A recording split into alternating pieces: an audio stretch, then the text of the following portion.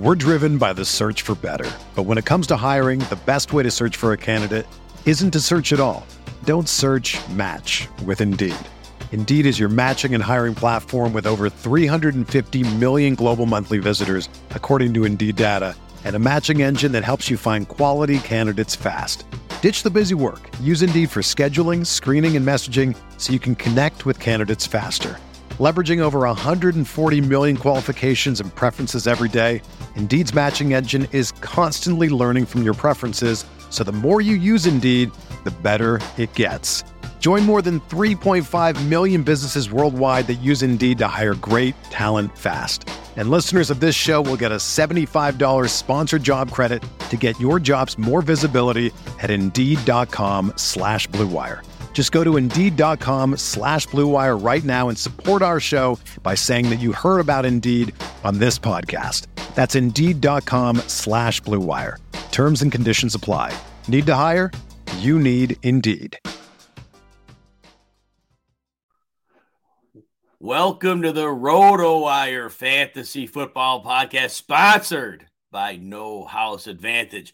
I'm Jim Coventry. You can find me at Jim Coventry and at Jim Coventry NFL. Let's get that over. This is Mario Puig. You can catch Mario at the Posting Scout. And if you don't have the ability to listen to us on SiriusXM, you need to get it, because Mario and I do the Saturday show 1 to 3 Eastern, Sirius Channel 87. Mario Puig, we are going to dive right into the action here. Tonight's game, Thursday Night Football. We have the Jacksonville Jaguars, 6-8, trying to take a division title if they could get through to the Tennessee Titans. They're playing at the New York Jets, 7-7, who have seen their playoff odds kind of fade over the last couple of weeks.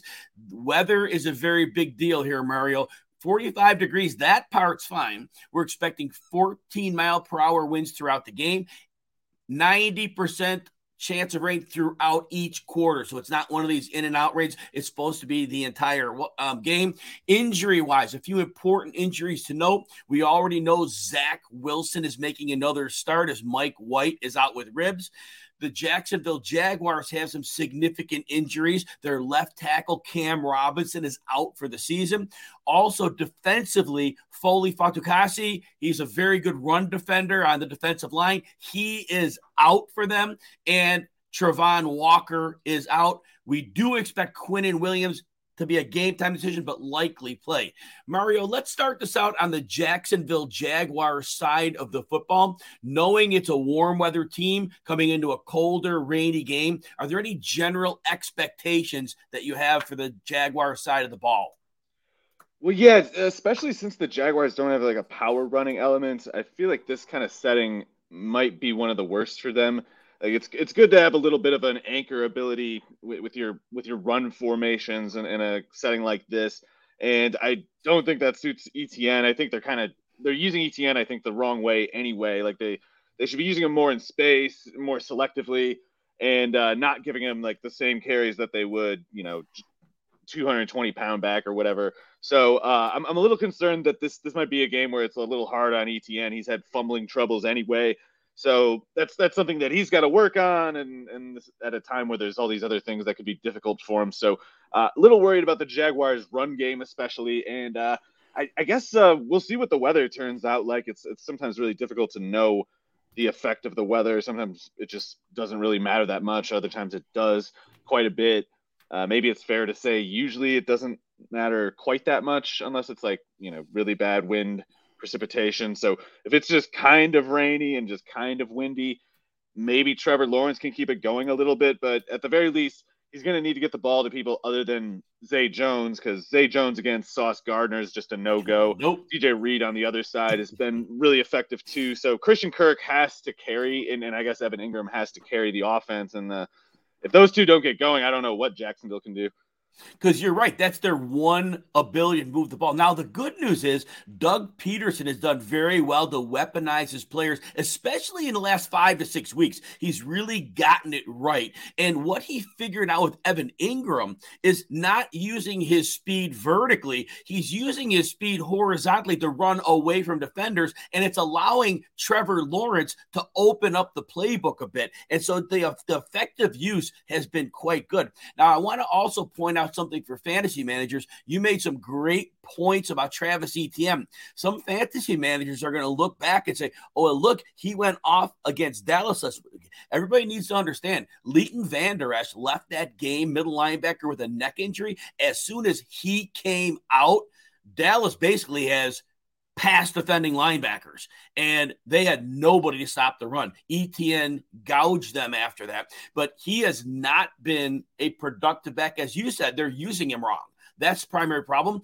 And from a run blocking perspective, they're very good at pass blocking, but it's not a good run blocking line. And losing their left tackle certainly doesn't help here. We mentioned earlier, Quinnen Williams, full practice, probably going to play. That is going to be a very, very significant issue.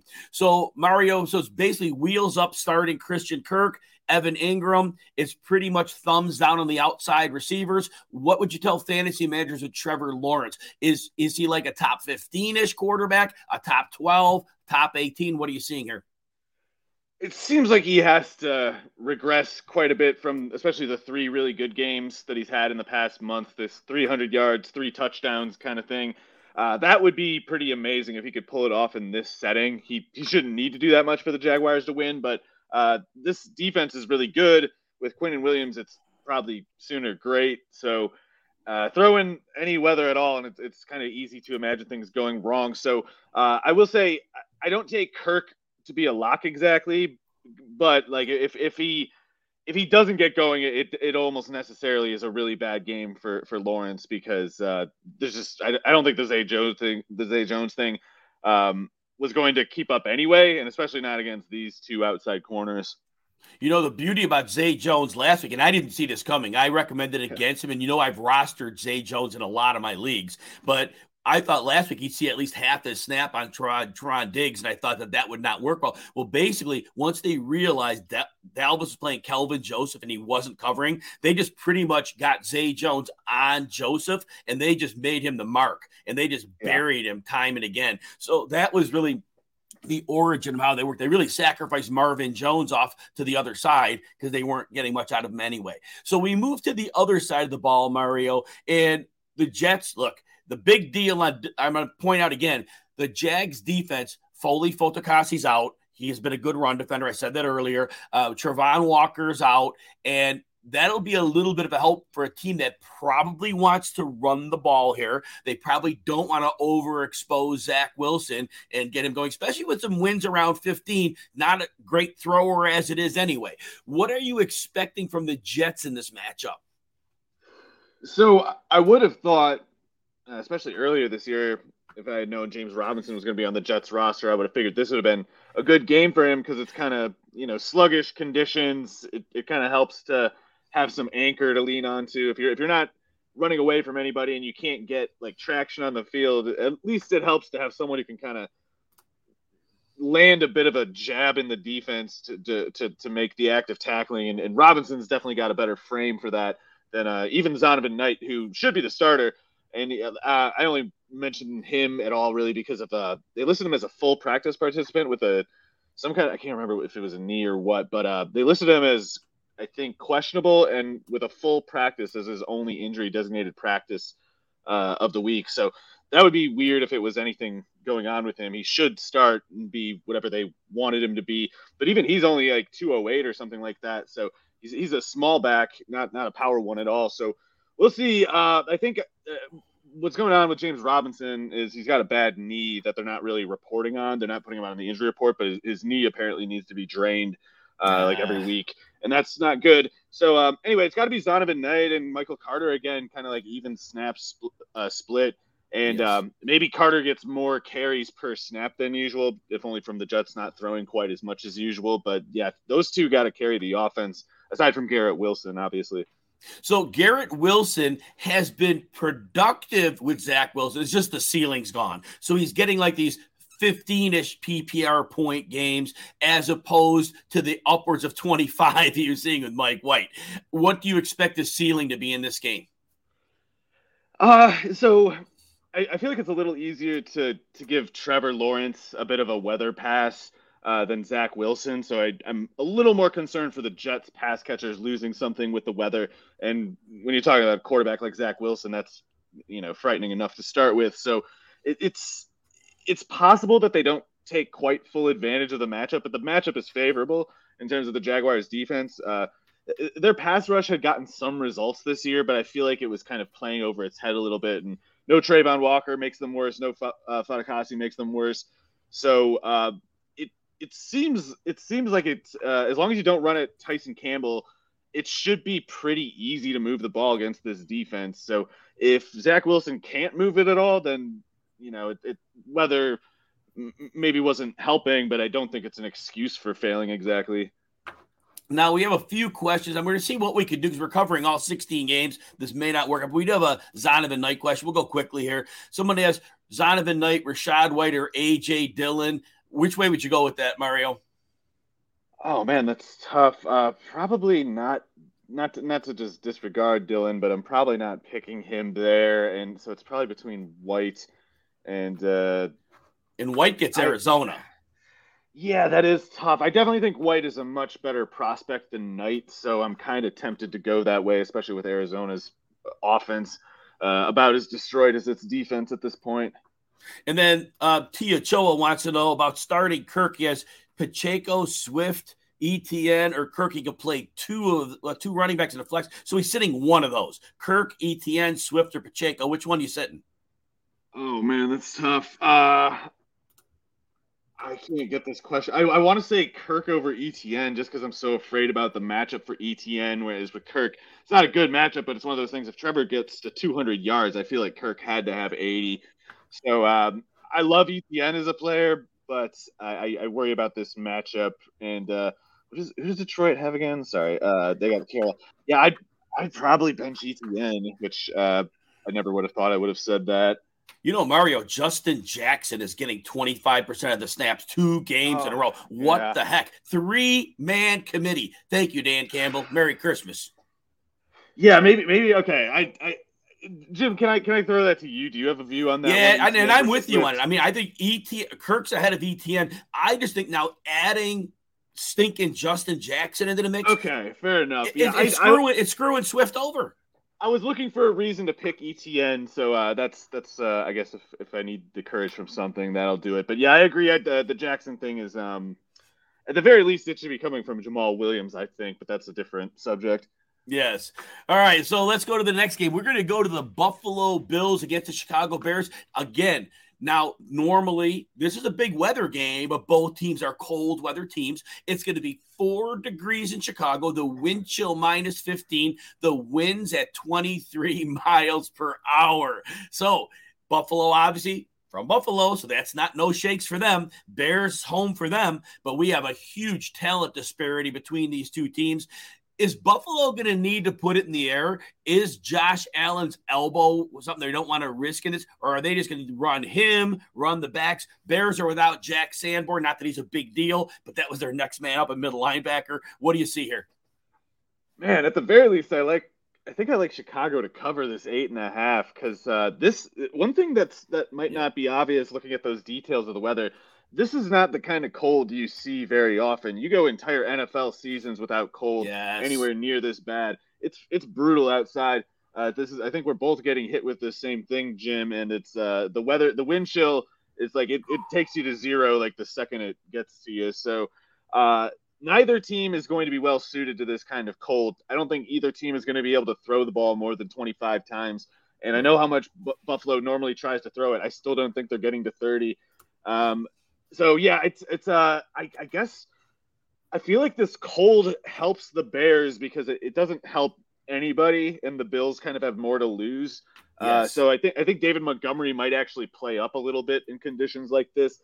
So it's a game where the Bills have to be careful, I think, and if it's reduced to just a wishbone game of like Josh Allen and Devin Singletary versus Justin Fields and David Montgomery, that's actually pretty dangerous for the Bills, I think. But I don't know. I think the Bills get the win. I think the Bears cover, but the Bills get the win because they can make a throw. Not to say Fields can't make it. It's just with his receivers being as they are.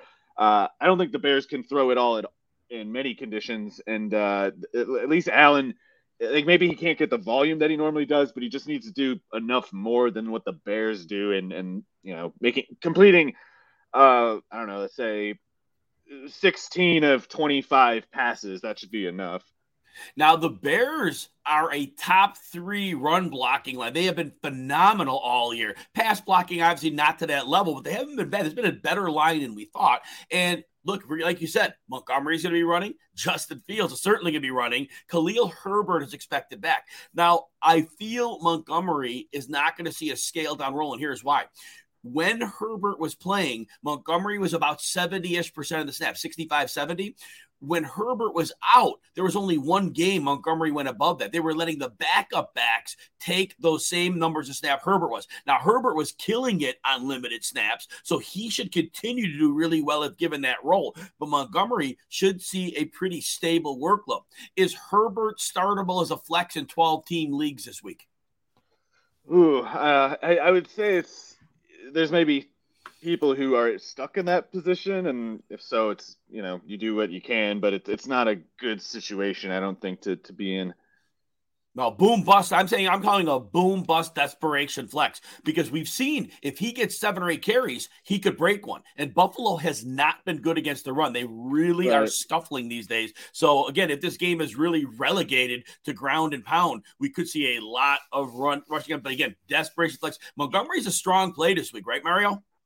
Yeah, now the thing you pointed out about Herbert, it got me thinking a little bit too. I'm pretty sure normally their plan is actually very verbatim, 1 out of every 3 drives. It's Montgomery plays 2, Herbert plays the 3rd. Yes. So if they're running even more than usual, then obviously if it's still going to be the 2-to-1 system probably, but you might see just Herbert get toward that 12 carry kind of mark, which is kind of the sweet spot for him. So yeah, I was maybe a little too pessimistic describing it initially, but yeah, I agree. Montgomery, unless Josh Allen puts forth production that has basically never been seen in conditions like these, Montgomery should pretty easily get to 15 carries, I think.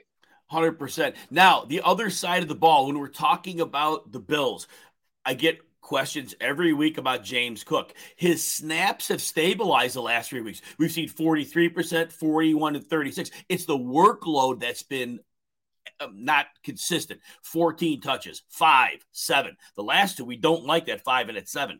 Devin Singletary obviously has seen his snaps slashed 44%, 49, and 60 over the last 3 weeks. And his touches, the ceiling of those touches has come down 13, 9, and 16 over the last 3 games. And then here's his last 3 game yardage, combined yardage, 51, 43, and 70. That's not cutting it. He does have a touchdown in there, which helps. How do you handicap Cook and Singletary for those who might consider them this week? Well, the weather circumstances, I think, means both get more work than usual. So I think this could be a game where both Singletary and Cook investors are pretty content. Mainly because the Bills, I think, are going to throw that much less, and it should be a pretty direct transfer of that usage to those two. At least since Hines hasn't done anything. If Hines keeps playing 2 snaps, then it almost necessarily goes to Singletary and Cook, or it doesn't go anywhere. So it's those 2 possibilities. And in each case of Singletary and Cook, you can only scale it up so much, I think, especially with Cook. Singletary's playing time has gone down, but he can play more snaps in a game than Cook can, I think, or at least over any significant sample, that's the case. One game, last game of the year, it's like, yeah, they could put James Cook out there for 55 snaps if it's the last game of the year, but he's not playing for the next 2 weeks if you do that. So they got to keep Cook under something like 12 carries, 35 snaps, something like that. And Singletary, he might not go much higher than that, but he shouldn't be much lower than that either. Got a quick question here relative to what we just talked about, David Montgomery. Question is, pick one for the flex. Montgomery, Connor is playing against Tampa Bay at home in Arizona, and then Mike Evans, same game at Arizona. Which one do you use for a flex, or Montgomery as a third? Oh man, this is tough. I really, really, really.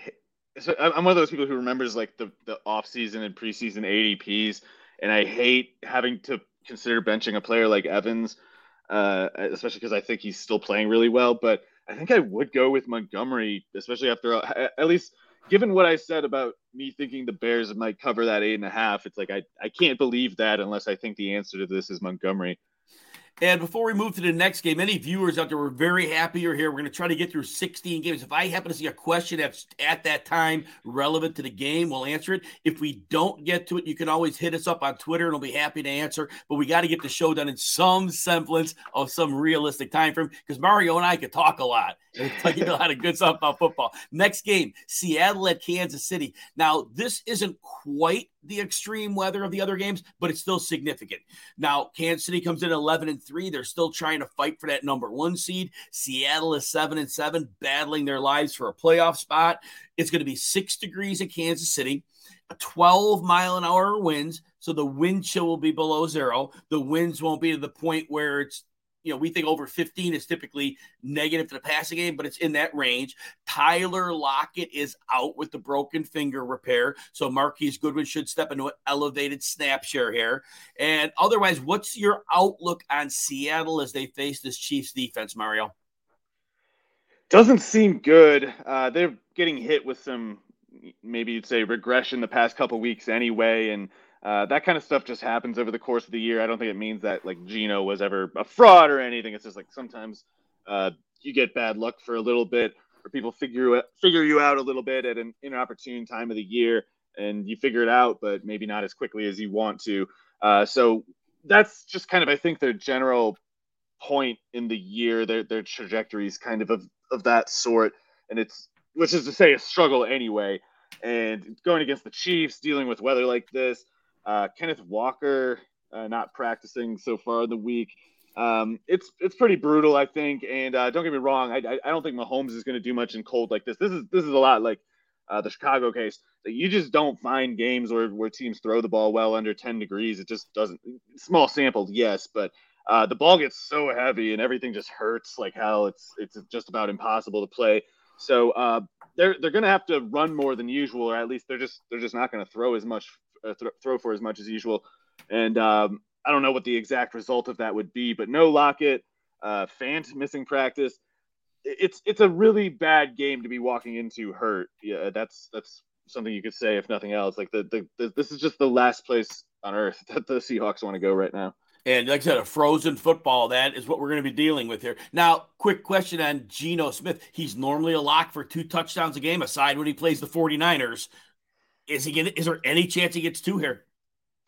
Yeah, there's a chance, and don't get me wrong. If a team's throwing the ball 40 times, I'm not saying the last that they're going to average 3 yards a pass or something. It's just that when you if Geno's averaging 7.6 yards per pass and he's completing 67% of his passes, and he can do that over a 40 pass attempt sample in a given game normally, then in this game, he's going to be completing 57% of his passes for 6.2 yards per attempt, something like that. So if he throws enough passes, then he can get to the end zone eventually. It's just I think it's going to take a lot of passes, or it's going to take a big play from the defense, probably a busted coverage, or I guess DK Metcalf just outrunning somebody.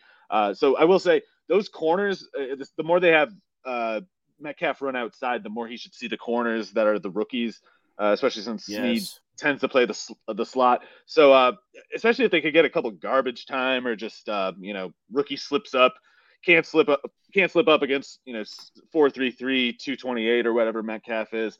So that's how Geno would get 2 touchdowns. I just think if the yardage is not much lower than usual, it's because they threw a lot of passes, which is also a little difficult for me to imagine. And then last question, I'm getting a lot of people asking me about Marquise Goodwin as a flex this week. He's been doing well in a number 3 role.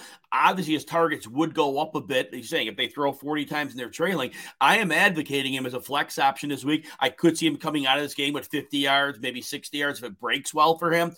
What are your thoughts? Yeah, I agree. I mean, he's done a good job all year. He's been a huge upgrade over the Freddie Swain type they've had the past few years. And, maybe he can't be a starter all year, and these conditions really don't suit him.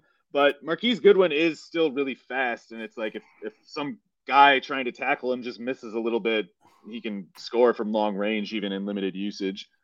On the Chiefs side of the ball, Juju Smith-Schuster, he had that period with the concussion where he got knocked out, then he came back, got eased back. But when we take those few weeks before and the last couple of weeks, he has been pretty steadily 8 to 12 targets, 8 to 10 catches in the 90-ish yard range, 80-yard range. He's been very solid. What are your thoughts about players on the Chiefs side of the ball in this game?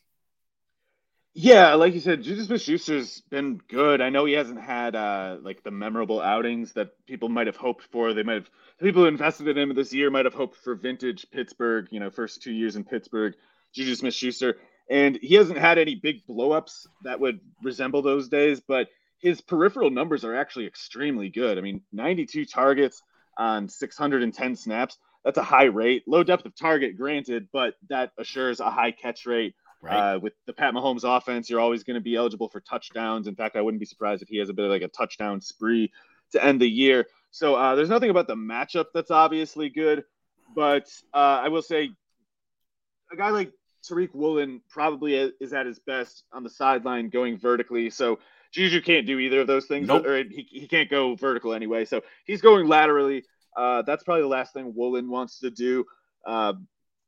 Also, the cold bringing the ball down, making it heavier, makes the quarterback tend to throw shorter passes anyway. So Juju could get 35% target share in this game and do well with it. I think the one Chief I'm not excited about, not that I'd be in many weeks, is Valdes-Scantling. I don't know that this is going to be the downfield pass game with the frozen ball. I think the guys who are the runners, you got Pacheco, McKinnon, you got obviously Travis Kelce in a great matchup, you've got Juju. I think you're playing those Chiefs as normal. I think any ancillary ones, I am probably leaning toward sitting instead of starting. Any final word on that? Yeah, I agree. I mean, Valdes-Scantling could run past someone and be wide open and run for a touchdown, but it's like, even if he gets that play, that might be the only play he gets in a game like this. All right, let's move to Detroit at Carolina. Detroit comes in 7-7. They are really battling in a chance to make the playoffs. They have a decent chance. And then Carolina's 5-9, and they have a chance to make the playoffs because nobody can win in the NFC South. The Detroit Lions are 2.5-point favorites on the road. Does not sound like much. They've been favorites at Minnesota. They're dogs at Carolina. Find that a little bit interesting. Now, this game, 22 degrees, 11-mile-per-hour wind.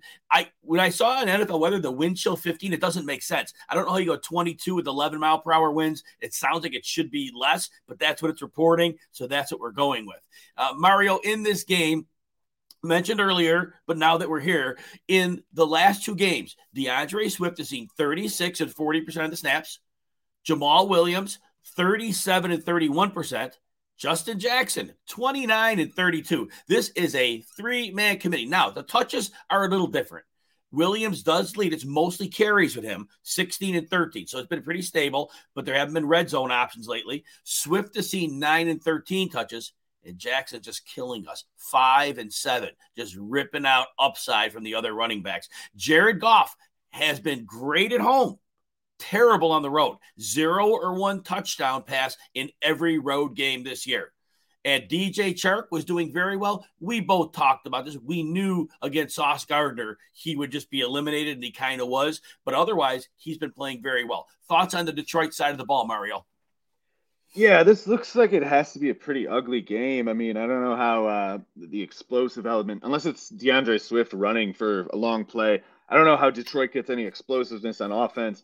I guess with speed like Jameson Williams and DJ Chark, there's the chance of like the busted coverage, especially off of the play action. But I guess I should say at least volume level production for anyone aside from Amon-Ra just doesn't seem possible, let alone likely to me. So I feel like the Detroit defense needs to step up a little bit more than they have been in their other wins. Maybe they can do that. I have no idea what to make of this Carolina offense. I can't tell if they mean to do much in particular or if they're just sort of trying to run out the clock on their own year kind of thing. I think the Carolina run game might be pretty good here. I think that, yes. I mean, if Carolina doesn't run, it seems like they're not going to throw much, even though Moore and I think Marshall has shown some stuff this year too. I will say those outside corners for the Lions, Jacobs and Okudah, they can't run with either of those guys. They can't run with Marshall or Moore for very long. So there could be something there for Carolina. It's just I don't know if the intention is there. We might get this thing where it's like, 35 carries every week get split up between D'Onta Foreman and Chuba Hubbard, and they kind of just bleed out the clock. And I don't know, that does seem to me like a dangerous kind of game flow for the Lions, because if they get on the wrong side of the flow of the game, they're not going to be able to throw their way out of it. And Mario, we get a lot of questions about Foreman and Hubbard this week. And, I like that, actually. Yeah, Chubbard. I call him Chubbard. Yeah. That's his new name. We're calling him Chubbard. So, all right. So when we're looking at this backfield, I think it's been fairly predictable for Foreman. When they are at an advantage, he is going to be the hammer. He's going to lead in carries. He's going to post good yardage. But in any game script that doesn't quite go to form, he's a tough start. And we've seen his snap share. The game scripts haven't been great in the last two. He went from 53% of the snaps in a good game script, and then down to 47%, and then 30% in a very negative one last week. And then we've seen his yards go commensurately, 113, 75, and then 9 against Pittsburgh, where the game script just didn't work. Chuba Hubbard's been fairly reliable. His touches in the last three, 17, and a 7, but we've seen his yards, though, 65, 99, 67. He's seeing targets, and that's been important. And so he's had a nice baseline of work as the change of pace guy who actually could see heavier work in negative game script. Which of these guys are you starting, if not both, this week? Yeah, I guess the Blackshear playing time variable could sway a lot of it, too, because week 14, Chuba only played 23 snaps. Blackshear played 14. Last week, Blackshear played only 2. Right. So even though D'Onta Foreman only played 13 snaps for the game flow reasons that you mentioned, Hubbard got to 27 in that game. So particularly if it hadn't been just a 42 snap game which is insanely low, I can't imagine that happened more than like 5 times this year. 42 snaps by an offense.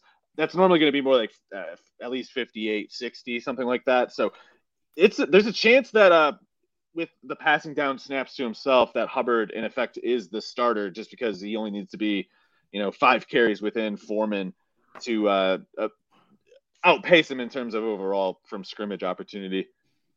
So would you start Foreman as a running back 2 in this specific matchup with the Lions, thinking there's a good chance it's closer out? And Hubbard is more of a high-end flex because of the volatility if the game script doesn't go his way? I think I might put Hubbard a little ahead of Foreman and just call them both flex plays. I don't know, because we got a 17-carry game in week 12, a 14-carry game in week 14. Only 4 carries last week because they never ran at all. So if they get to like 60 snaps, Hubbard should go over 12 carries, and he's done well as a pass catcher. I was a bit low on him as a prospect going into this year, but he's done a good job, to be fair. All right, let's go to our next game. We'll go to the Cincinnati Bengals 10-4 against the New England Patriots 7-7. We've got Jacoby Myers throwing the ball to oh my gosh, Chandler Jones. Wow. Yeah. Anyway, that's the way that one ended. I'm just glad Stevenson didn't throw the second pass. He threw the first one because he may not be playing this week. But Belichick and his history of benching running backs, but he should be safe there. Anyway, in this game, New England 17 degrees, 14 miles an hour wind, single-digit wind chill. So we have another very, very cold game here. New England is without their right tackle, Isaiah Wynn. We'll be waiting, obviously, for more injury news as the day goes on today. But right now, that's kind of what I have. What are your thoughts on the Cincinnati side of the ball against this Patriot defense? Yeah, I don't like the weather, but there's at once like a little risk here for the Bengals offense. They need to be careful. Kind of like with Tampa Bay, it was like they kind of got out to a rough start and got things in line eventually, but they got themselves in a little trouble. They can get themselves in a little trouble here. I just think that the Patriots, maybe there's a little something about Foxborough that gets them going a bit more. I don't know, but it's never a place that you want to go in just like without some level of caution. And if Burrow gets too reckless and sloppy, that this is a place where things tend to go a little more wrong for you. With that said, these corners should not be able to defend these receivers. Correct. Heavy ball or not. Joe Burrow should get the ball to these guys, even if he can only work within the first 12 yards. Higgins is way too big, in particular, all these 5'8", 5'9" corners, because it looks like Jalen Mills is still out. And even if he wasn't, Mills is not that good. So even Chase is huge compared to these corners. And I say, lean on Perine a little bit more in the cold. That should do the trick.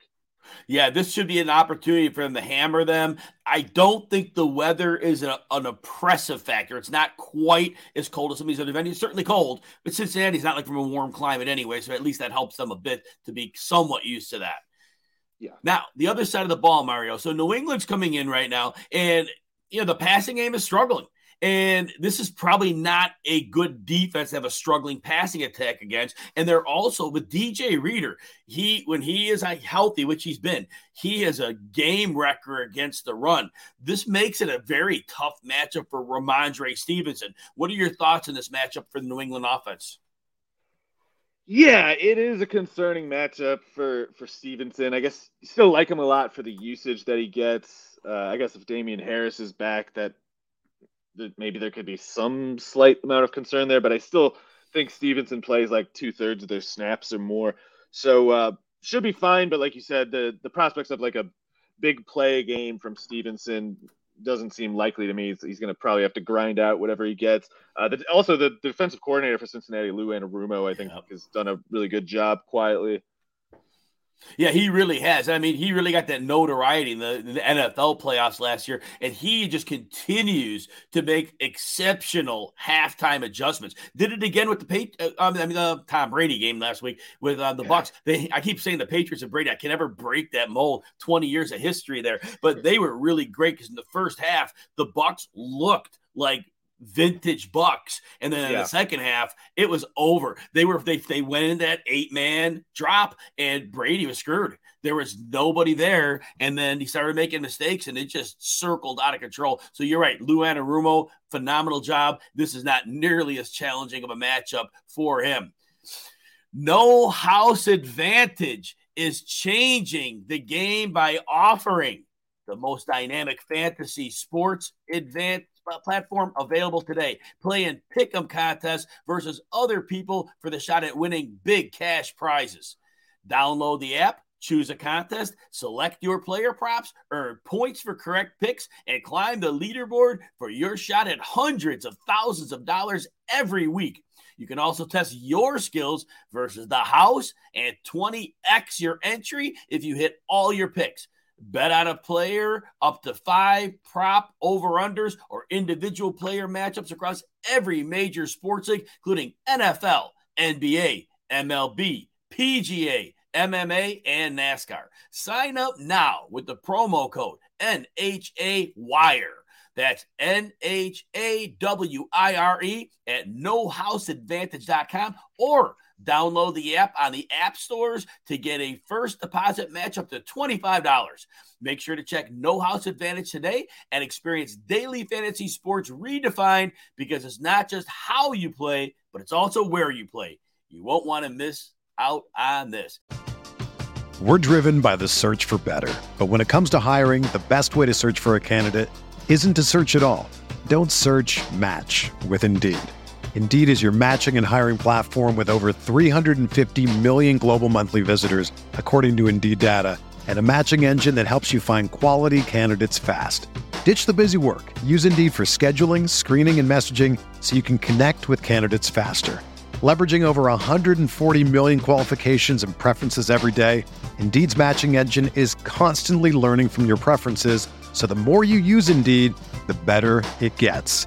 Join more than 3.5 million businesses worldwide that use Indeed to hire great talent fast. And listeners of this show will get a $75 sponsored job credit to get your jobs more visibility at Indeed.com/Blue Wire. Just go to Indeed.com/Blue Wire right now and support our show by saying that you heard about Indeed on this podcast. That's Indeed.com/Blue Wire. Terms and conditions apply. Need to hire? You need Indeed. Whether you're a world-class athlete or a podcaster like me, we all understand the importance of mental and physical well-being and proper recovery for top-notch performance. That's why I'm excited that Unified Healing is sponsoring podcasts on the Blue Wire Network.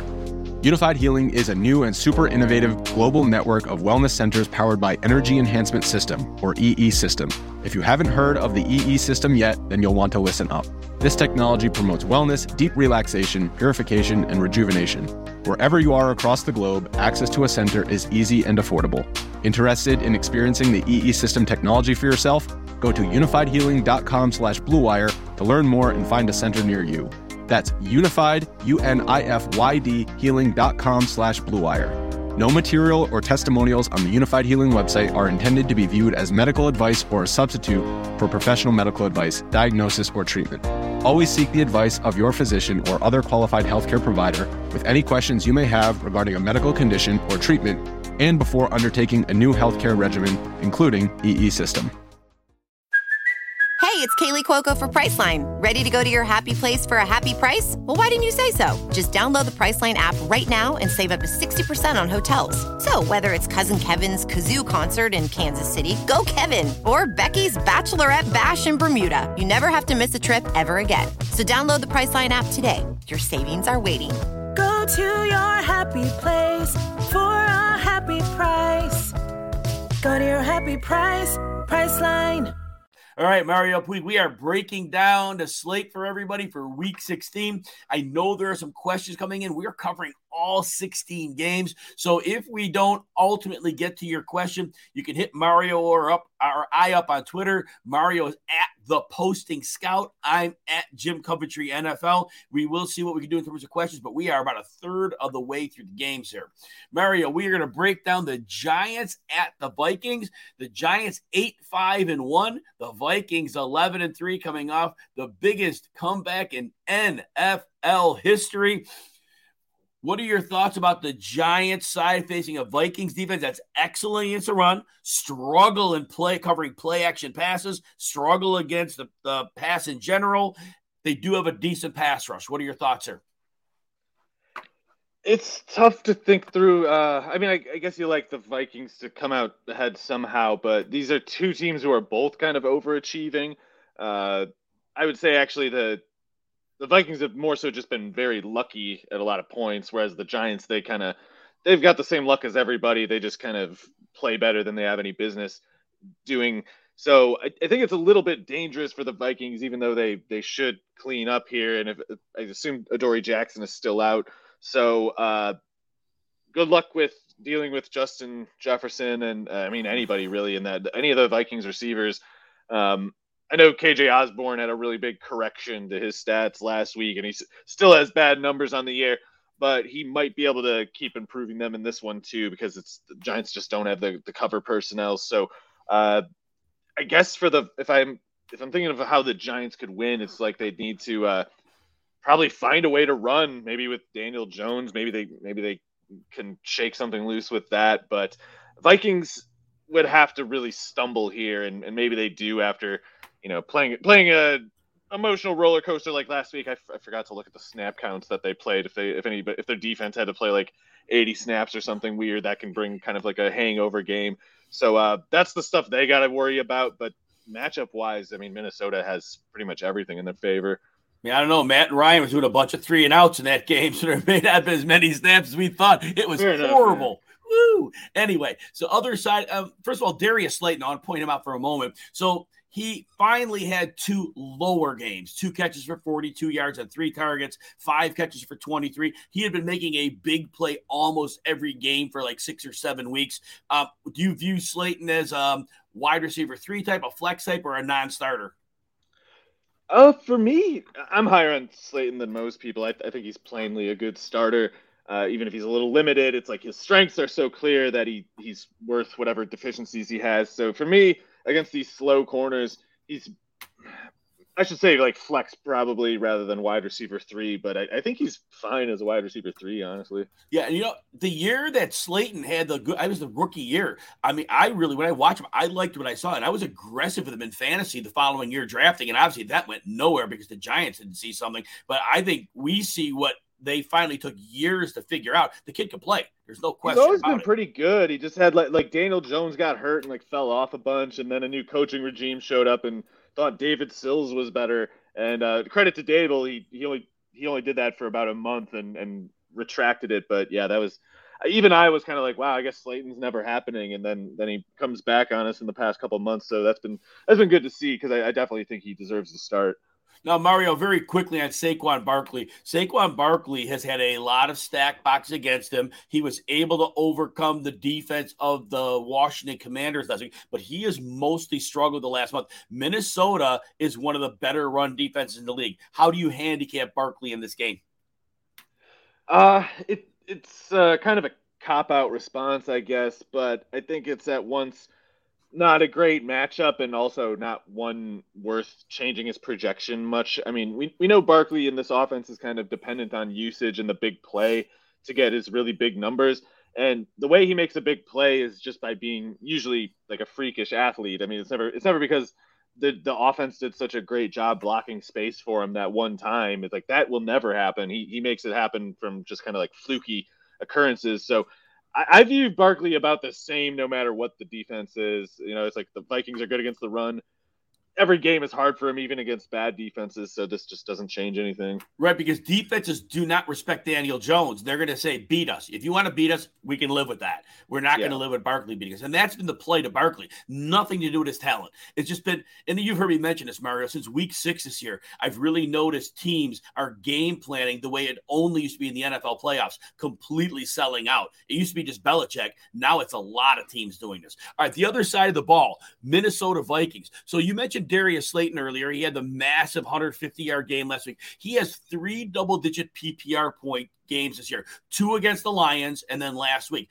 On the season before last week, he was averaging 25 yards a game, so and 3 catches. So just for reference, that's who he's been most of the year, done well against the Lions, and then obviously last week's crazy game. People are asking start-sit questions. I am saying throw last week's game out. It was an outlier. Treat him as he was. He is a desperation at best flex. Anything on that? I agree. I think this matchup is about as easy as it can get, but I also think Osborne, in over his head as a 3-down player. Any word on what your thoughts on Dalvin Cook? He had a great game last week. He's had opportunity. He hasn't been the explosive guy consistently. We saw a little last week. He hasn't been consistently explosive.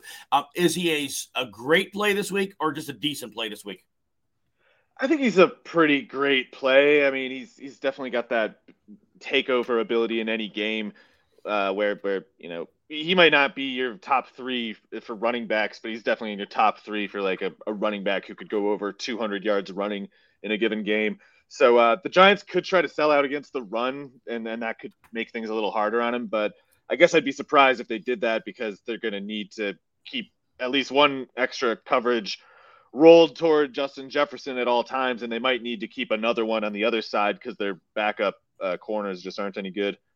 All right, before we move to the next game, we just had a couple comments. I'm going to point out a couple things. Somebody talked about Jared Goff this week. Just remember Jared Goff. He's been very good at home this year. He has 0 or 1 touchdown pass in every road game. He has not been a good cold weather quarterback. He's going to be in single-digit wind chill in Carolina this week. Personally, I don't think Jared Goff is a ceiling play. He might have a decent floor. St. Brown might help him there. And Aaron Rodgers, we might talk about that later. People have brought up him in a lot of quarterback streaming. I love Aaron Rodgers this week. They're playing Miami. Miami is not great against the pass. They're strong against the run. They don't disguise their blitzes. When you know it's coming, Aaron Rodgers will be able to read that. He can take advantage of the secondary. I think there'll be some play action. We'll talk about this game later, Mario, but do you see Rodgers as a good option this week if people are down a quarterback? Yeah, I think, I mean, if anything, you'd almost wonder if there's more people who have Rodgers as a backup at this point who are wondering, maybe I should start him. Because I can't imagine a matchup, especially for a slate with so many quarterbacks going into brutal cold weather. Rodgers might be more like a top 6 kind of quarterback to me this week. Yeah, I have him very high in my rankings. Let's move to our next game. We'll be excited to talk about this one. The Houston Texans 1-12 against the Tennessee Titans 7-7, and trying to hang on to the AFC South. Now, this game in Tennessee, 12 degrees, 11-mile-an-hour winds, 0-degree wind chill. Now, good for the Titans because they're going to want to run the ball. The last 4 times Derrick Henry has faced his defense, he's gone for at least 211 rushing yards and at least 2 rushing touchdowns. Now, Houston lately has done better against the lead running backs. They're selling out to stop it, and they've done a little bit better. But that said, let's start with the Tennessee side here. I know they're the home team. Is Henry going to continue that trend, or is it going to be a little less than we've seen? Well, it seems like his offensive line is pretty beat up in addition to the Tannehill injury, and I don't know what to – that might be kind of like no big deal, but it might also matter, and I'm kind of going back and forth trying to think it through. The Titans should take care of this at some point in the game. It's just like if it's one of those things, like if Derrick Henry had suitable, like truly favorable conditions to the whole game, you could imagine him being in over 100 yards in the first quarter. Whereas if it's more of a slog, he might need to get to that 18, 20 carry mark before he really starts to kind of take effect on the defense and then breaks loose a little bit. But that would take time. And as much as these conditions make it tougher to tackle a player like Derrick Henry, it's not exactly good for him either to be going with over 30 carries or something. So the Titans should, they're probably going to have to give Henry at least 18 carries, 20 carries probably, but they should try to really tie it up in the process. They should really try to make sure they don't need to give him much more than that. Although if they do need him to do more, they've shown many times they have no problems with doing that. Now, as of the last time I checked, Tannehill is not officially out, but we're probably seeing Malik Willis. Are there any receivers or tight ends that are worth playing in this game? Man, I wish I could say Okonkwo, but I don't know if we can put Willis down for like 120 yards passing. So I will say Willis could have a lot to do with the Titans winning this game as a runner. If they really are selling out between the tackles to get Henry, Willis hasn't done anything yet. I know that, but he's one of the 5 players you'd least like to see holding the ball off the bootleg. Now, the other side of the ball, the Texans, look, Brandon Cooks is practicing. Who knows if he's active? It just sounds like there's so many problems there. Nico Collins isn't going to play. Damian Pierce is on the IR. They're still talking about rotating the quarterbacks, although Driscoll was lightly involved last week.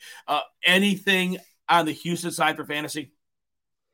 There could be some usage that they got to run probably at least 40 plays. Has to go somewhere, and comically, their running backs can't really do any of it. So they're almost encouraged to pass. If they throw the ball 30 times, I guess Chris Moore could get 8 or more of those if Cooks is out, and Cooks could get 8 of those himself. But the Cooks thing, I have no idea. It's such a strange situation. I don't know what to count on with that. All right, the next game we're going to talk about is the New Orleans Saints at the Cleveland Browns. This is the weather game of the weekend. 8 degrees, 27-mile-per-hour winds projected throughout, minus 15 wind chill, playing it in Cleveland. Now, when we go into this game, New Orleans is not the great run defense they were. They're pretty much average. They're decent against it. Cleveland clearly wants to come out and run the ball. New Orleans, on the other hand, it's a good matchup for them. Cleveland struggles against the run. Alvin Kamara could see a lot of usage here. How do you see New Orleans approaching this game, and how do you think they'll shake out offensively?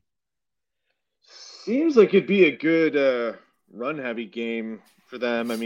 Conditions encouraging that, certainly, but also the Browns are just easier to run on than throw on. So, I don't know. I think Chris Olave and even Rashid Shaheed, maybe he's not going to ever be like a volume receiver option, but he might be a starter. Like, he really might be a viable, like, deep route kind of starter. He's really doing a good job.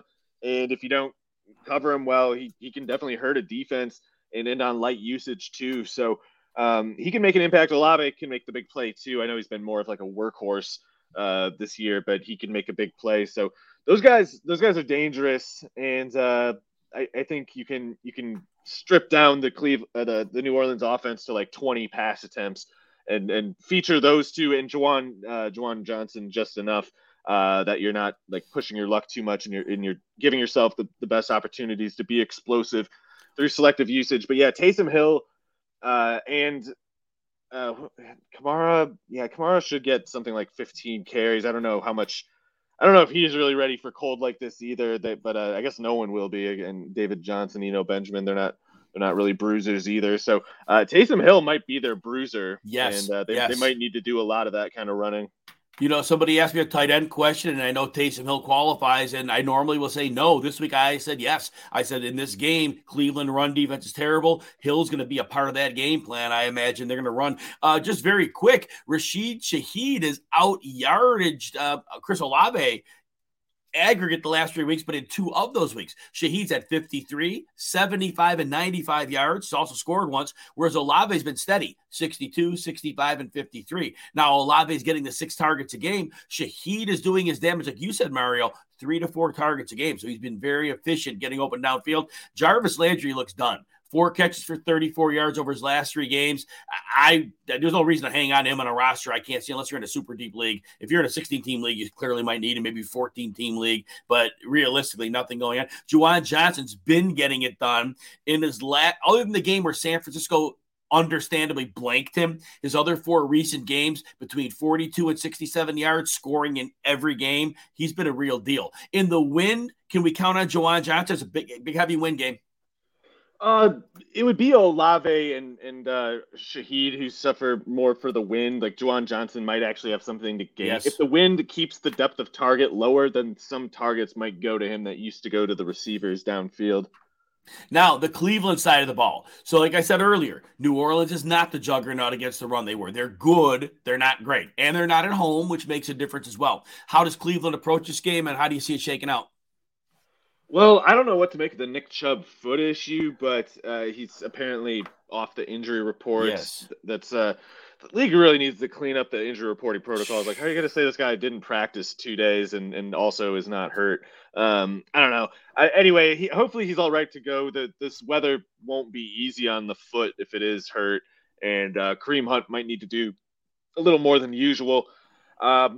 I worry about, I don't know what to make of the Cleveland passing game. I know Watson's going to probably get back into full form at some point. I don't know if this game really suits him even at his best. He was great quarterback. Watson's great wherever he is probably, but he's done most of his career accomplishments in the South and in domes.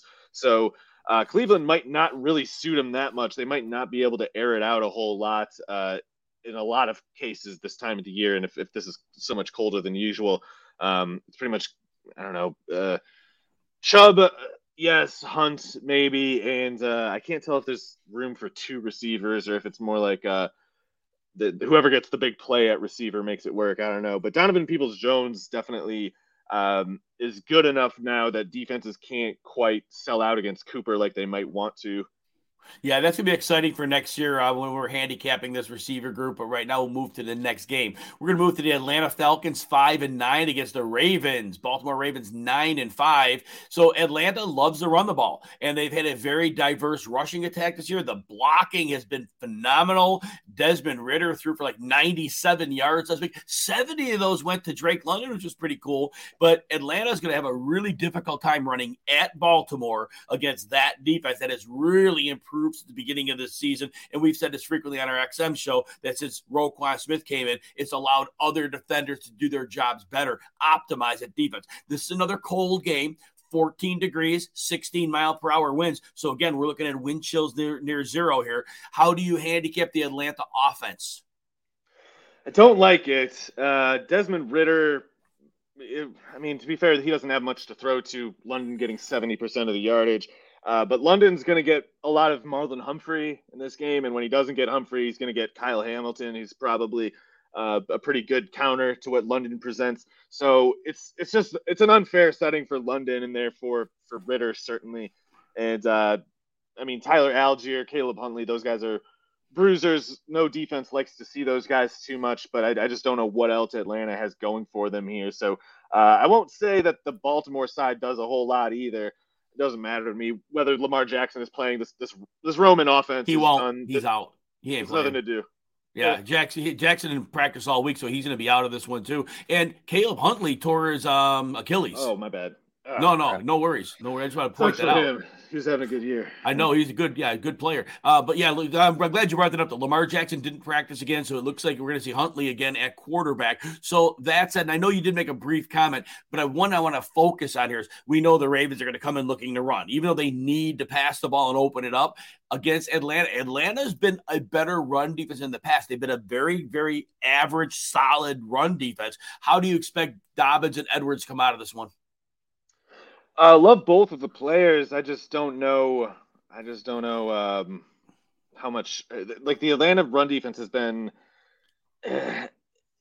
when it's determined when they try to like sell out against the run, they've been able to get some things done even though they're kind of bad. So I worry a little bit. I don't want to like write them off. And Dean Pease, I don't know what's going on with his health situation, the defensive coordinator for the Falcons. He actually was the defensive coordinator for Baltimore, and he knows Baltimore, the team, pretty well. So, it looks like he's fine to coach this week. Anyway, Dean Pease might have a surprisingly crafty game plan here, even though the Falcons are a pretty weak defense. Now, the next game is the Washington Commanders, 7-6-1 off of that Sunday night loss to the Giants, playing the 49ers at home. We'll have decent weather in the game. Yay, 10-4 49ers. Now, Brock Purdy, he's 2 touchdowns in all 3 games, but we've seen some kind of cracks. We've seen some passes that were nearly interceptions. It's been a little less flashy as it's been. And but let's start with their side of the ball. Washington is going to bring some pass rush. They are not a good run defense this year. They have fallen off. They're one of the, not the terrible run defense, but they're not good. And they're better against the pass. How do you think the 49ers approach this game? I guess we'll see what's going on with Deebo Samuel, but him being out would obviously change a little bit. Got to get Charvarius Ward cleared from this concussion. They got Samuel Womack on a concussion injury report too. So that's 2 corners that they got to keep an eye on. They've been hurt there with injuries a lot this year. I think this is probably a game that the 49ers want to take to the ground and make it Shanahan's run game versus Scott Turner's run game and the respective run defenses, of course, where the 49ers, they might be the best run defense in the league when it comes down to it. So this to me seems like a tough setting for Washington because if they can't lean on the ground game, and by the way, I think the 49ers will shut down the Washington ground game without hardly even trying to. Correct. So I think they're going to be able to roll some resources at McLaurin. Fred Warner is just going to shut down the middle of the field, so that might be Samuel primarily. And if Heineke's just reduced to a game plan of like in 3rd and long, trying to hero ball it to Terry McLaurin in double coverage over and over, I just don't think that's a winning formula. I see this being a total implosion game for Heinicke. This is a terrible spot for him to be. And we've seen him against some sketchy defenses get away with some big mistakes that maybe weren't always mistakes. This is a bad setup for him. So last question I wanted to ask quickly, though. Look, he is going to throw to McLaurin. He always does. And we know the 49ers, like you said, are going to roll resource him. So where do you consider McLaurin in terms of starting him for fantasy? Because he's an auto start for most people. Yeah, the matchup's brutal, but he could get 12 targets, especially if the 49ers put up points quickly. McLaurin could get a lot of usage, so even if he's only, this is a guy who aspires to put up 10, 12 yards a target, he could have a bad game and still get you to like 70, 80 yards. And then last quick question. A lot of people are asking about starting Brock Purdy this week. I've been telling them to start Minshew over him. That's my opinion. I've been telling them definitely Aaron Rodgers is way ahead of him. Is Purdy, what kind of a starter is Purdy this week? I would put Minshew over him too. I just think that the Philadelphia offense has a lot to make it easy on a quarterback. Mm-hmm. So I like Minshew a little bit, whereas I don't – obviously the Shanahan system helps Purdy, but I think I don't know. There's just more questions, I think, with Purdy at this point than with Minshew. So I go for that reason. And the 49ers shouldn't have any urgency to throw, I don't think. That's the thing. I think they're going to run more. I think it's a lower volume game, and so that's where we're going. All right, football is officially back on Monkey Knife Fight with all the NFL action that you're looking for. And if college football is more your speed, they got plenty of that too. On Monkey Knife Fight, there's no sharks, no salary caps, and no math. It's just easy to play, easy to win, daily fantasy player props. Join now at monkeyknifefight.com, and you'll get your first game free. Then use the promo RWNFL to get your first deposit matched instantly up to $100. So what are you waiting for? Join Monkey Knife Fight today.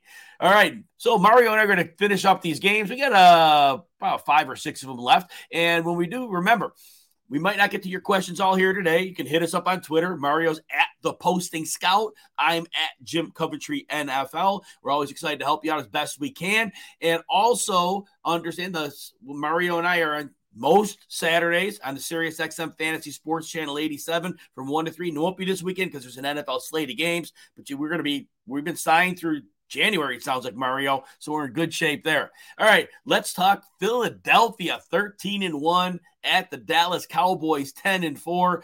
Jalen Hurts not expected to play. The word is, they won't it sounds like they won't officially, but they've unofficially said it a million different ways. So we are going to see Gardner Minshew. Dallas is without Leighton Vander Esch, who hurt his neck. The run defense completely crumbled without him last week. And we know Dallas has been for a while without both Jordan Lewis. The core soccer has been out forever. And then they've also lost Anthony Brown, who's been out a few weeks. And that's been a huge loss. We saw Jacksonville exploit them this week. So Philadelphia with Minshew, what are we looking for them offensively against Dallas? Well, it's going to have to look different because the Eagles can't run with Minshew anywhere near like they do with Hurts. Like, Minshew's probably an above average runner, but Hurts is, top 7 or 6 or something like that. And Minshew's just pretty good at it. So they're going to have to lean on different concepts entirely. I guess we'll probably see I don't know. I think we might see them try to open the game throwing quite a bit just because there's some concepts that the Eagles have run with success this year that the defense, I don't know. Anyway, sorry, I was just trying to think through. Like they're gonna have some plays that have worked that they've had work in the past that might not work once defenses calibrate it, knowing that they don't have to defend the quarterback run the way they did the first time. So I don't know if that means like the Eagles got to take those shots early because they won't be there later. Might be something for them to think about. But when they do have to adjust, whenever the thing that worked with Hurts doesn't with Minshew, I have a lot of faith in Shane Steichen, the offensive coordinator, making the necessary adjustments and even maybe being ahead of it in the first place, like maybe just knowing before he needs to do it, what he needs to do. So I have pretty much all the faith in the world in the Eagles offense, or as much as I could with them not having Hurts. And I think, especially for the supporting cast players, if anything, this might actually help A.J. Brown and Devontae Smith a little tiny bit, just because some of those Hurts plays that turn into valuable rush attempts could be targets instead. Now, when we talk about this game, is this a smash spot for Miles Sanders with no Leighton Vander Esch? It might be. I guess the smash spots for Sanders are always just when his usage goes up, and sometimes that's not subject to how well he's actually moving the ball. So he could average like 7 yards a carry and still finish the game with 12 carries. So that's always a risk. But what isn't as much of a risk anyway is these, specifically the red zone, I guess, touchdowns that Hurts can keep. Minshew's probably not keeping those. So the Eagles could throw the touchdown instead of running it. But if the rushing production stays more or less similar, then the running backs necessarily picked up a bunch of it, and Sanders definitely would be the first, second candidate to do that. So the Dallas offensive attack, they're going to want to come out running. They love to do that. Like you and I both think Philadelphia's going to be able to score some points in this game. If they do, is that forcing Dallas to throw the ball more than usual? How are you expecting Dallas to come out offensively? I mean, they'll have to throw more than usual if the Eagles just score more than the Dallas defense is accustomed to conceding. But whether they run more or pass more by choice, I think would be kind of depending on what the Eagles give them and what the Eagles are giving up. Like if the run game works, Dallas is not going to go away from it. But if the run game doesn't work, I don't think they'll necessarily just try to keep making it happen all game. What they need to do as much as possible is get CeeDee Lamb into the slot. Yes. Dare the Eagles to have Slay follow him there. If they get him against Avonte Maddox with a safety over the top, that's still something, especially when you start mixing in play action and other motion details. It's like you can get the safety thrown off long enough that it's Maddox versus Lamb, and Lamb wins that. So they need to do that, and I think running the ball will help toward that. Like getting that the safety to cross the wrong way. The play action is the easiest way to make that happen, and that's probably the easiest way to get Lamb a one-on-one with a vulnerable target. Because if Lamb doesn't go, I don't know what does in this passing game anyway. I guess the tight ends could get going, whether it's Schultz or Hendershot or Ferguson who gets the targets. I think they're all equal players to me pretty much, but I don't know how you guess which one. And right.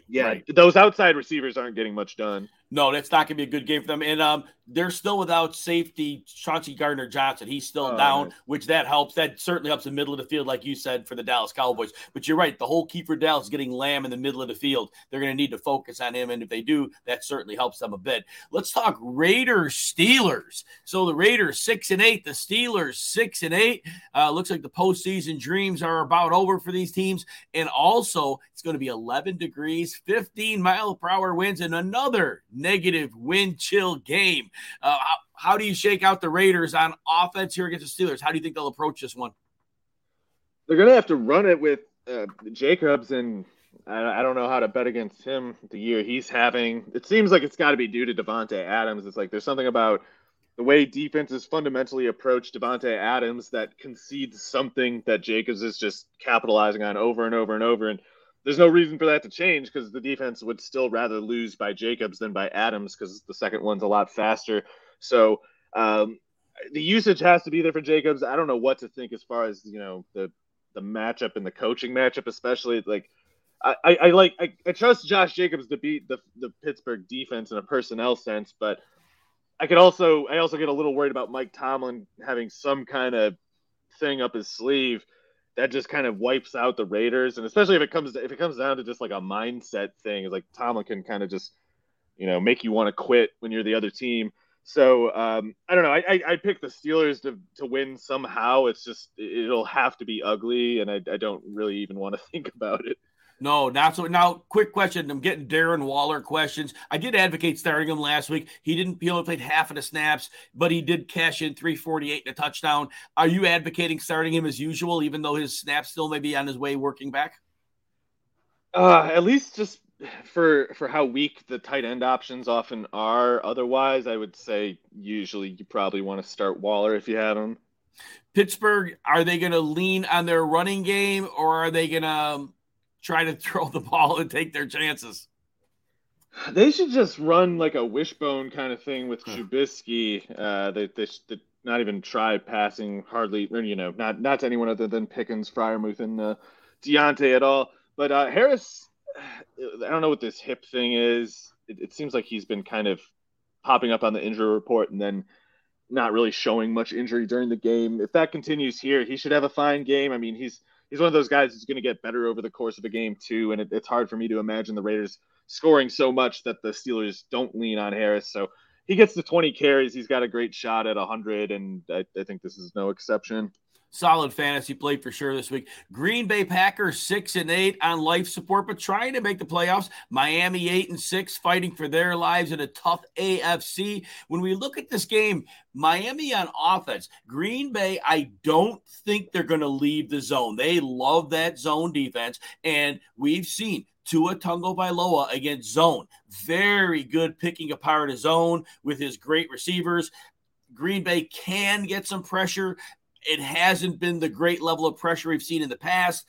How do you think Miami works offensively in this game?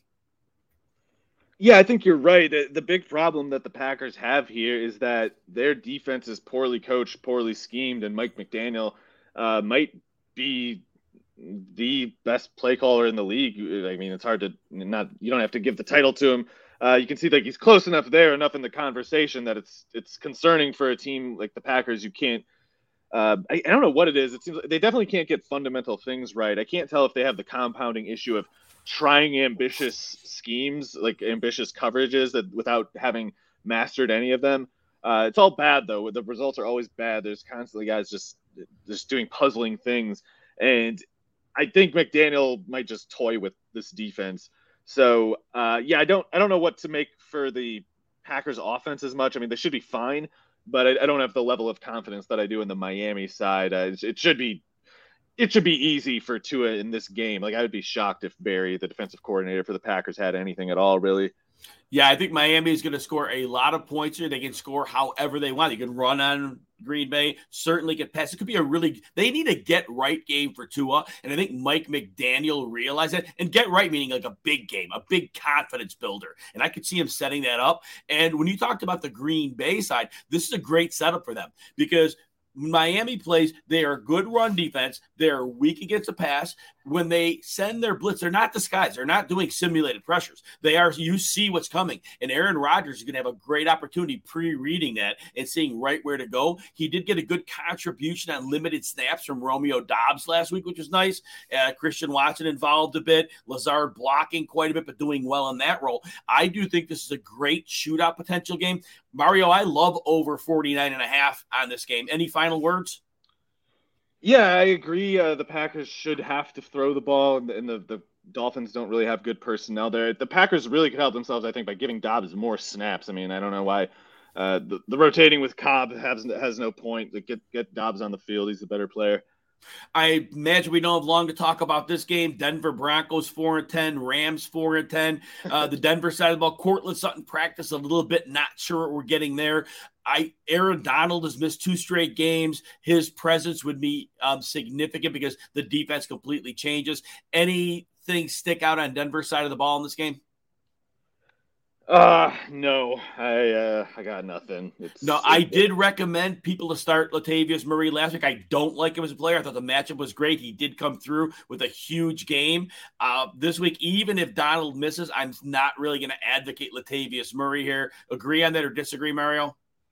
I agree. It's like you'd have to be, talking like Murray versus Khalil Herbert like earlier or something. It's like he's going to get volume, but I don't know if anything else is there. Yeah, 50 yards is probably what you're looking at as a hopeful top end for him. Other side of the ball, Cam Akers has been running well. 4 yards a carry, about 5 straight weeks. He scored in his last 3. Is he playable against Denver? Yeah, I mean, he always should have been pretty good.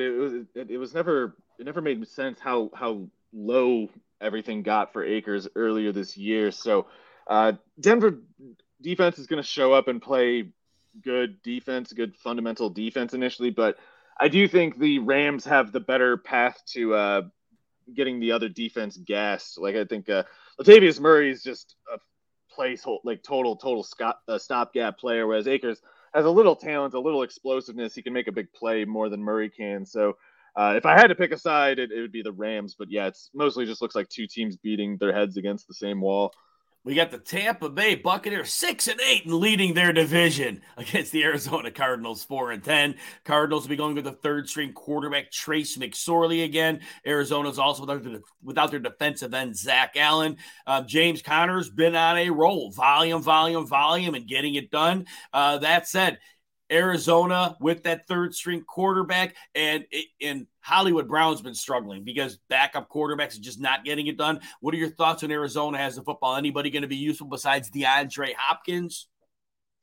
Yeah, and maybe not even him. I mean, this is just a brutal matchup for the Cardinals. The personnel that the Buccaneers have on defense is very well suited to, I guess Jamel Dean's probably still out, but Carlton Davis against DeAndre Hopkins with probably some safety help could be a pretty tough matchup for Hopkins, especially with Trace McSorley at quarterback. So right. Ugly game for the Cardinals.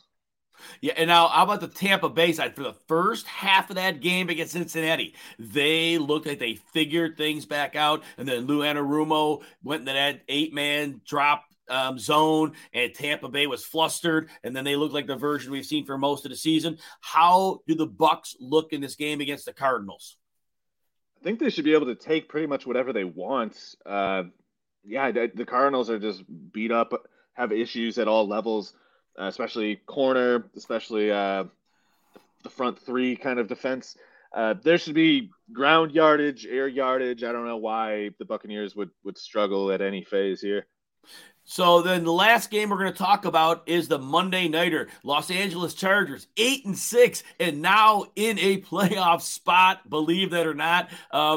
I don't know when we're going to get Joey Bosa back, but I hope we get him back soon. Need to see that guy in the field. Love watching him play football. Colts 4-9-1 after the catastrophic loss against the Vikings. So the Chargers on offense in this one. Now, first of all, Jonathan Taylor, we know, is out. Nick Foles is making a start for Matt Ryan. So I guess let's just start on that side of the ball.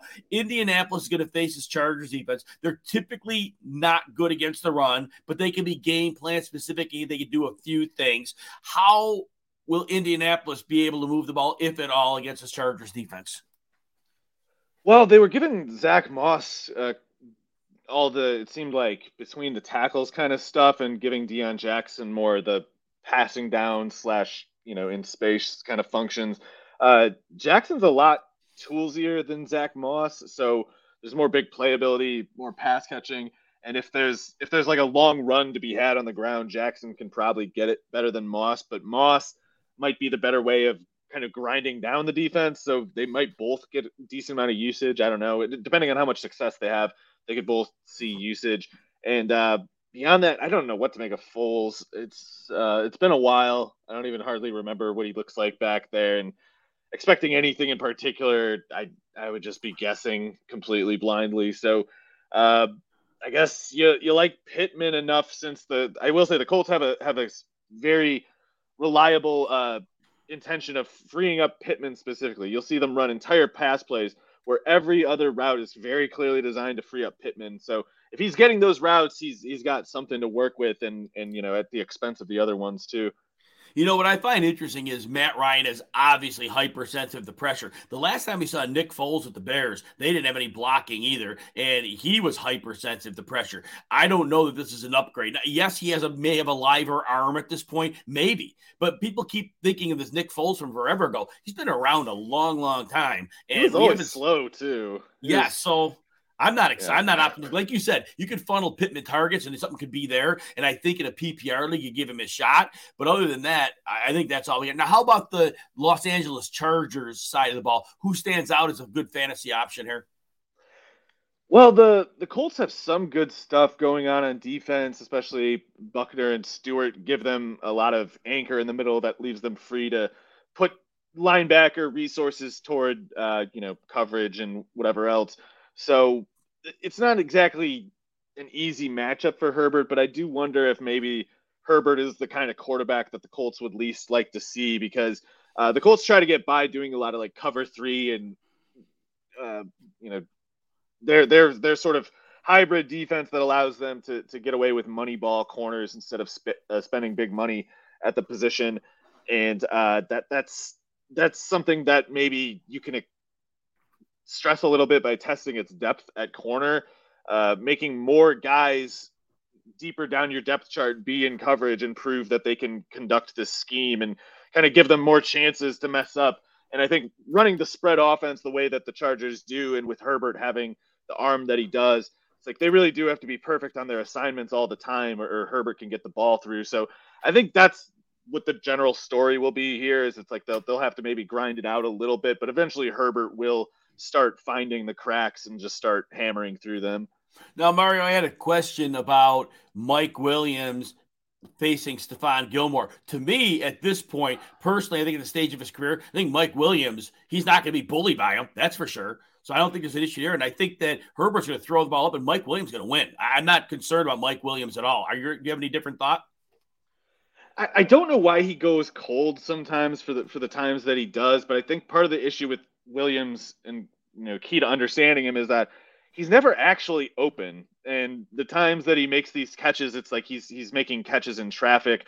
So it almost comes down to like Herbert acting on just throwing it even though he's not open, which he generally does, and then Williams has to kind of have the ball bounce the right way, because those contested catches, every once in a while you're just not going to catch a few in a row, and you might go a quarter or two without capitalizing on an opportunity. But it doesn't change on the basis of matchup then, unless he's going against like some munchkin corner. It doesn't really matter, because it's like whoever the corner is, they're going to be there. And actually, a couple of years ago, Stephon Gilmore played against Devontae Parker when Gilmore was still with the Patriots. And there were a lot of scenarios like that. Parker wasn't getting away from him, but he kept just beating him at the rim over and over and over. So it's possible that these Parker, Mike Williams types are actually just kind of the last kind of receiver that a Gilmore type wants to see. Exactly. Totally agree, because he doesn't have that advantage that he likes to have. Well, we're going to wish everybody all the best of luck in Week 16. If you have questions, you can find Mario at The Posting Scout. You can find me at Jim Coventry NFL. We'll do our best to try to help you if we can. We'd like to wish everyone the happiest of holidays. If you're one who celebrates Christmas, Merry Christmas to you. We'd like to thank you for listening to the RotoWire Fantasy Football Podcast, sponsored by No House Advantage. This is the story of the one. As head of maintenance at a concert hall, he knows the show must always go on. That's why he works behind the scenes, ensuring every light is working, the HVAC is humming, and his facility shines. With Grainger's supplies and solutions for every challenge he faces, plus 24/7 customer support, his venue never misses a beat. Call quickgrainger.com or just stop by. Grainger, for the ones who get it done.